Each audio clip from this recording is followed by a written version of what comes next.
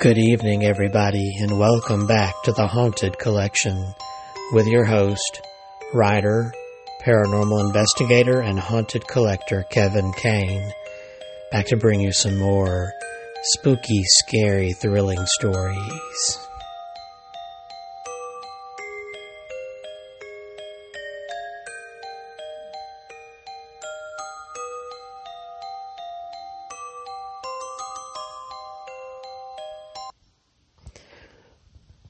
Good evening, and thank you for tuning in for another episode of the Haunted Collection.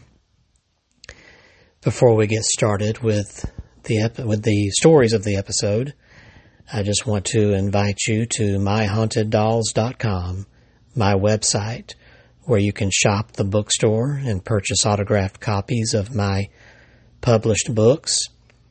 There are ghost stories and supernatural novels and nonfiction books about some of the haunted items that I've collected over the years. 10 years I've been collecting, so there are many stories there to tell. It is now December and Christmas time, so if you're looking to shop for Christmas for that paranormal lover in your life, be sure to check out the shop. And also there you can follow the link to my Redbubble store to buy clothes and accessories with the My Haunted Dolls logo, and also for items with this show's logo on it. There are t-shirts, hats, and other clothing accessories. There's even dresses and skirts. There are tablet covers and accessories for your phones, pet accessories like food mats and handkerchiefs for your little dog. There are also home accessories and even posters and things to hang on your wall out there. Pillows, bed covers, shower curtains, just all kinds of things you wouldn't imagine. So please be sure to go out there and shop and show your support, because we do need it. We'd like to increase our traffic flow in the shop, and Christmas is the perfect time to do that. Also, be sure to check out my YouTube channel, My Haunted Dolls. Subscribe and watch the videos. I have videos of my experiments with the haunted items in my collection and other investigations out there, so be sure to check that out. And now let's get on with our stories tonight, which, if you've guessed by the title of this episode, these stories are about ghosts found along the highways. And this episode has just a misogyny of different stories throughout the years of ghosts that have been seen on roadways and highways. And some of these are very famous. You'll definitely recognize them. So let's go ahead and get started with famous highway ghosts.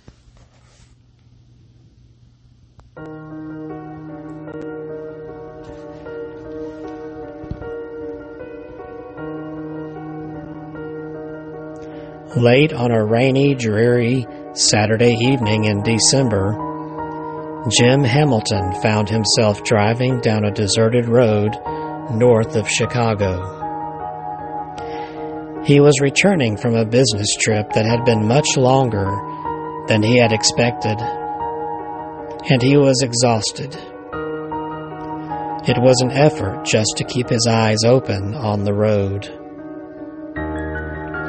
Then his headlights picked up something white and fluttering alongside the road up ahead. At first, he thought it was just a trick of his tired eyes. But as he drew closer, he could make out the figure of a girl wearing a long white dress. She was standing there in the rain, trying to hitch a ride. Tired as he was, there was no way Jim could possibly ignore such a pathetic-looking creature. He stopped the car just a few feet from the hitchhiker, and as she walked up to the window, he got a good look at her. She could not have been more than 16 or 17 years old. Her hair was drenched and hung limply over her face, and she looked miserable. though it was clear that she could be quite pretty under better conditions. Worst of all, her thin, white party dress was completely inadequate for the weather. She was shivering visibly. "This is a bad place to try to get a ride, particularly at a time of night like this," said Jim. "I know," she replied quietly. "I feel as if I've been standing here forever." Jim asked the girl where she was going, and she gave him an address on the northwest side of Chicago. Jim told her she was lucky because he had to go right by that area and would be able to drop her off at her front door. The girl asked Jim if he would mind if she got into the back seat of the car and lay down for a nap, as she was very tired. That was fine with him, so she climbed into the back seat of Jim's two-door Chevy. She thanked him again and then apparently curled up on the back seat to sleep, because he heard nothing more from her. Naturally, Jim was curious as to why the girl was standing out on a deserted road in the middle of a rainy night, but she did not seem anxious to talk about her predicament, and he did not want to pry. "I'll just do my good deed and go home," he thought. It was about 30 miles from the spot where Jim had picked up the girl to the address in the city that she had given him. He had no trouble finding the place. He pulled up in front of a modest brick house. "I guess this is it," he said. "You're probably glad to get home." There was no response from the back seat. "This is the place, isn't it?" he said more loudly, but still no response. Jim turned and looked at the back seat. It was empty. Quickly, Jim went over the events in his mind. He had picked up the girl, and she got in the back seat of a two-door car. There was no way possible that anyone could have gotten out of the car, yet she was gone. For a moment, Jim toyed with the idea of simply driving away and trying to forget the whole thing, but this was a mystery he could not ignore. Slowly and reluctantly, he got out of the car and went up to the front door of the brick house. He rang the bell and waited, a bit apprehensively. After a few seconds, a light inside was switched on, and he heard footsteps coming toward the door. When the door opened, a middle-aged couple who had obviously just gotten out of bed stared out at him. "Yes, what is it?" said the man. For a moment, Jim did not know what to say. Look, I'm really sorry to wake you up at this time of night, but about the girl who lives here." Jim was unable to finish, for the couple stared at him with a mixture of anger and horror. "We live here alone," said the man. "No girl lives here." "Oh, well, I must have made some sort of mistake," said Jim. He was about to turn and leave when he saw a framed photograph on the wall behind the couple. The face was bright, smiling, and very pretty, but it was without a doubt the face of the hitchhiking girl in the white dress. "That girl, the girl in the photograph on the wall, that's who I'm talking about." The woman screamed, and the man clenched his fist as if he were about to hit Jim. "I don't know what you're doing, young man," he growled. "That's a picture of our daughter. She was killed in an automobile accident about 30 miles north of here, exactly 1 year ago."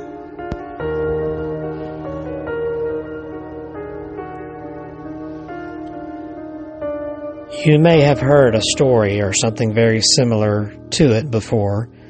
It's called The Phantom Hitchhiker. And it is without a doubt the most famous and widely told ghost story in America, perhaps in the world even. No one knows where or how this story began, or how much truth there may be behind it. All we do know is that a lot of people have believed in hitchhiking ghosts and have for a long time. There are a tremendous number of variations of the Phantom Hitchhiker story from many countries.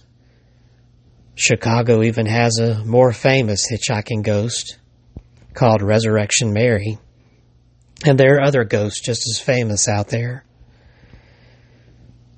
And here are just a few in these next stories.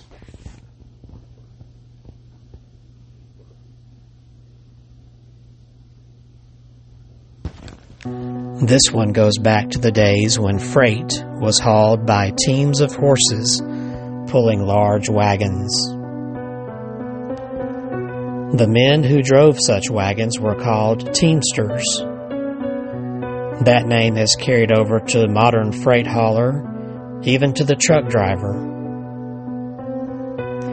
There was a teamster who hauled freight along the back roads of upstate New York.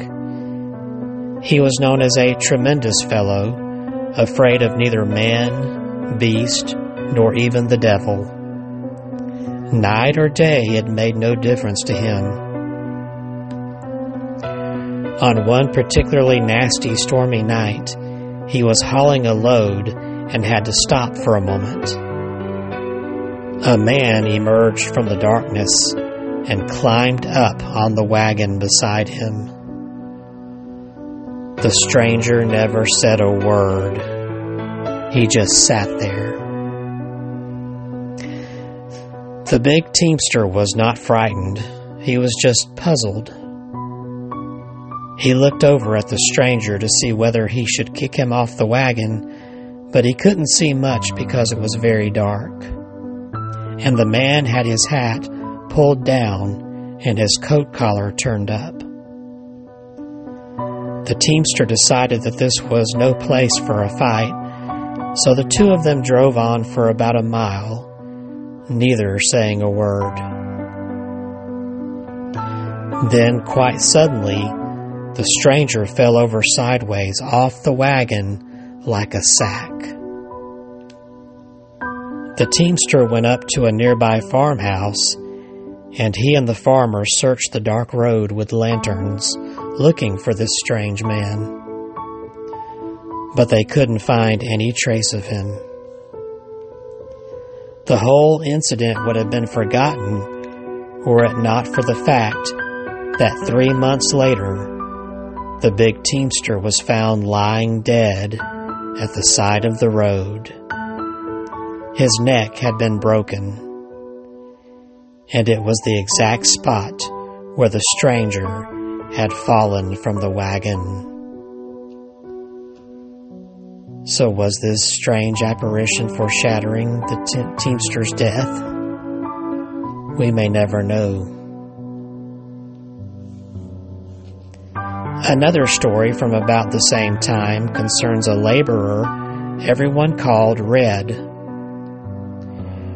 Red had to walk about 4 miles from his home to the place where he was working. Often while walking along the road, Red was overtaken by a man driving an old-fashioned buggy. Sometimes the two would exchange a few words, and then the buggy would drive off. One night, when it was raining very hard, the buggy driver offered to give Red a lift. It was an offer that Red gratefully accepted. That evening, the buggy driver seemed to be unusually quiet. Red tried to start a conversation but got no response. The driver had his face buried deep in his upturned coat collar. When he finally did turn and face Red, the sight was shocking. The driver's eyes were greenish and glowed with an unnatural light, and his skin was pale with the pallor of death. "Oh, what's wrong?" exclaimed Red. "Are you sick?" The driver said nothing. He just stared at Red, and as he did, his face began to change and gave off an unearthly glow. Then the driver just disappeared. The horse became frightened and excited and bolted. It was all Red could do to get the buggy under control. He was finally able to stop the runaway horse and got out of the buggy. The moment his foot touched the ground, the driver reappeared right there in the buggy and drove off, leaving Red in confusion.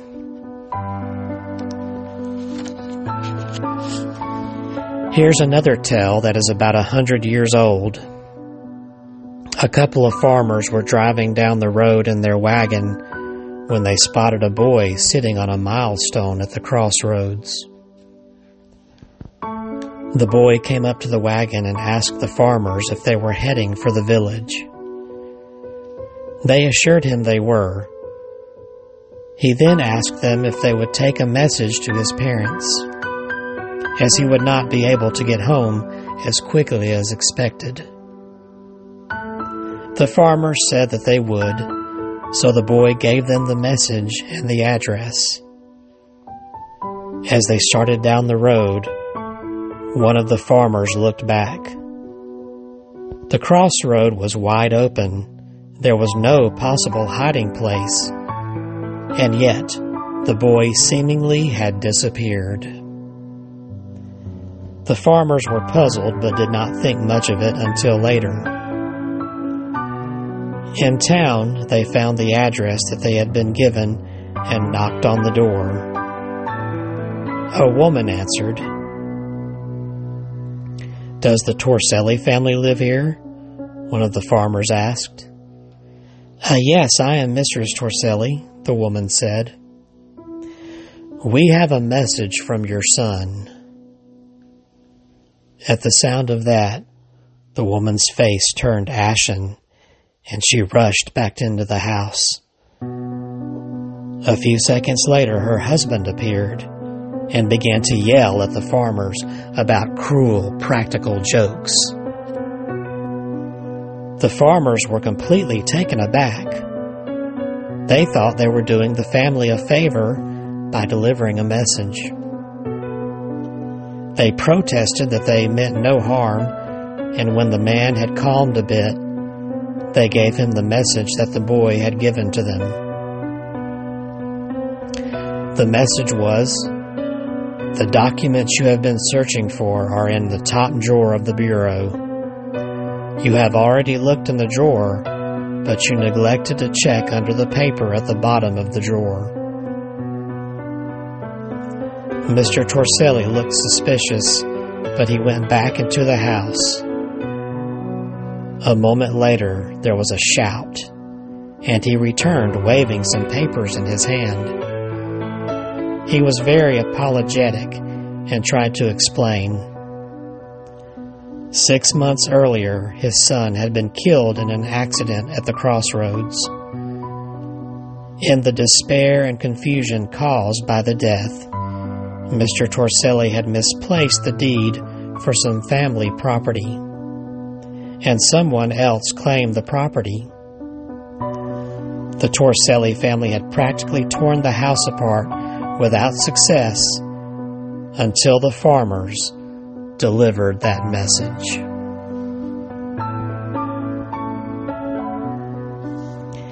In the next story, a woman named Eleanor Tabori was driving home late one night.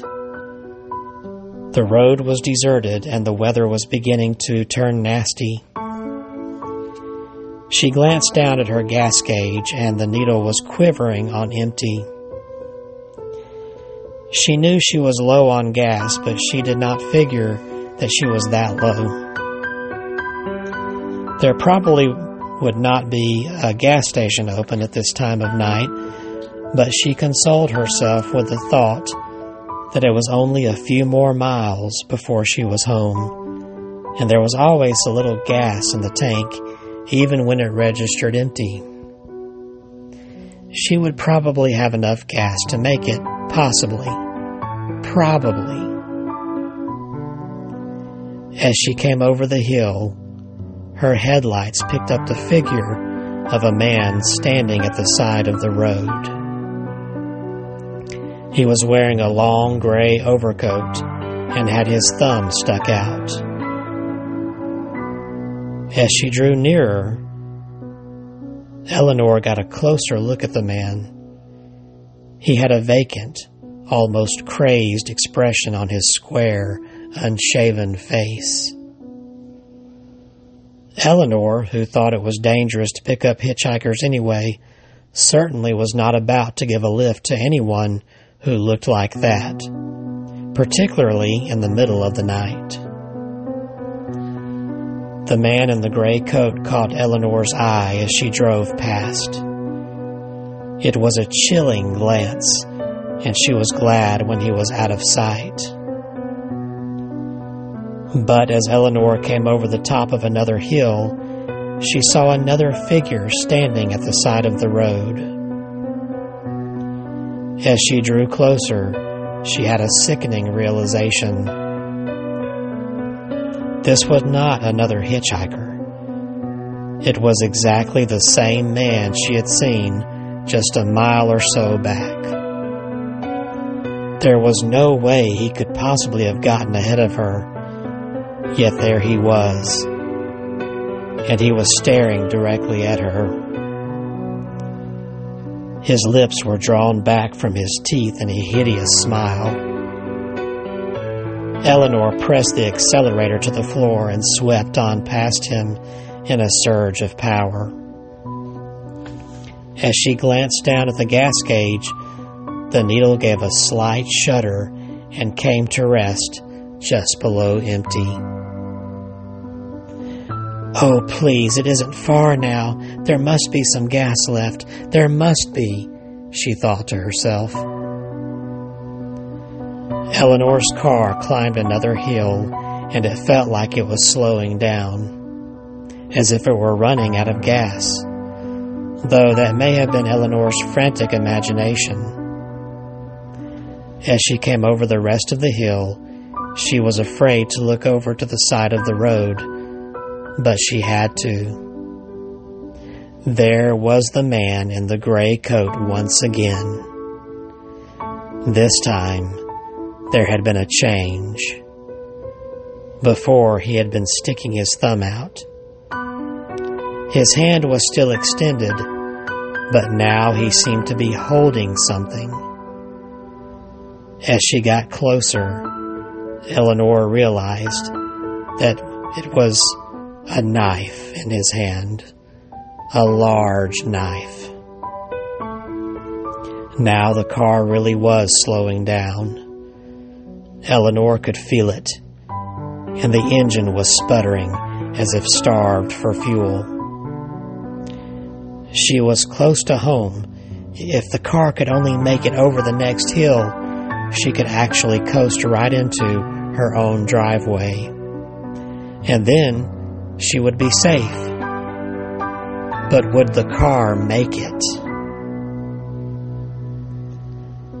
The sheriff found Eleanor's body slumped over the wheel of the car.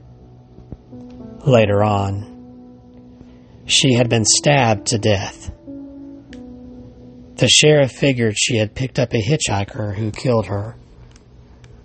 It was strange that there was no sign of robbery, but needless to say, the murderer was never apprehended. A much expanded on and slightly different version of this story was featured in Creepshow 2 in the story of The Hitchhiker.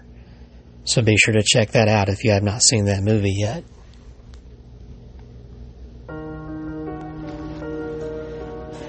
And in the final story, there were two salesmen who were driving along a country road when they spotted a most unusual hitchhiker. She was a very respectable-looking, middle-aged lady. Though they didn't usually pick up hitchhikers, they stopped to pick up this one, because it felt okay. The hitchhiker chatted amiably about the weather and other inoffensive topics. She was so perfectly respectable-looking and sounding that the salesman did not feel right about asking her why she was hitchhiking. They drove along for a couple of miles until the woman said, "I get out at the crossroads right up ahead." As she departed, she thanked the salesman for the ride and quite unexpectedly said, "Within an hour you'll have a dead man in your car." She then walked off rapidly, leaving behind two stunned and speechless salesmen. They continued their journey. About 45 minutes later, they saw a lot of flashing red lights. The lights belonged to a couple of police cars and an ambulance. There had been a horrible multi-vehicle accident with several serious injuries. The police stopped the salesman's car and explained that there had been so many injuries that they needed help in getting people to the hospital. Could they possibly take someone? The salesman had no choice but to agree. The police helped one of the victims, who did not appear to be badly injured, into the car. But as it turned out, the man was far more badly injured than he looked. And indeed, he died on his way to the hospital, inside their car, as the salesman knew that he would.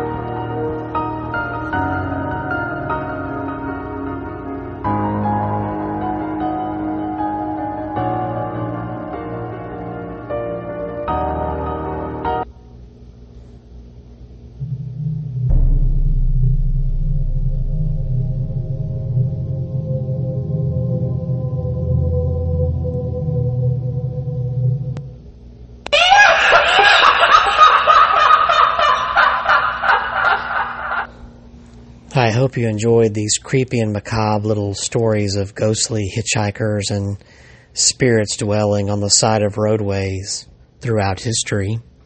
And I'll have more of these in upcoming episodes. But for now, I'm going to go ahead and end this episode and just bid you a very pleasant evening. If you're driving while you're listening to this, and especially if it's nighttime, or what the hey, even in the daytime, and you spot a hitchhiker on the side of the road, just be leery because you never know who or what you might be picking up. And so I bid you adieu, and I wish you a happy and safe night or day. Be sure to keep those windows safe and locked and those doors as well. Check under the closets and beds. But by all means, please have a happy haunting.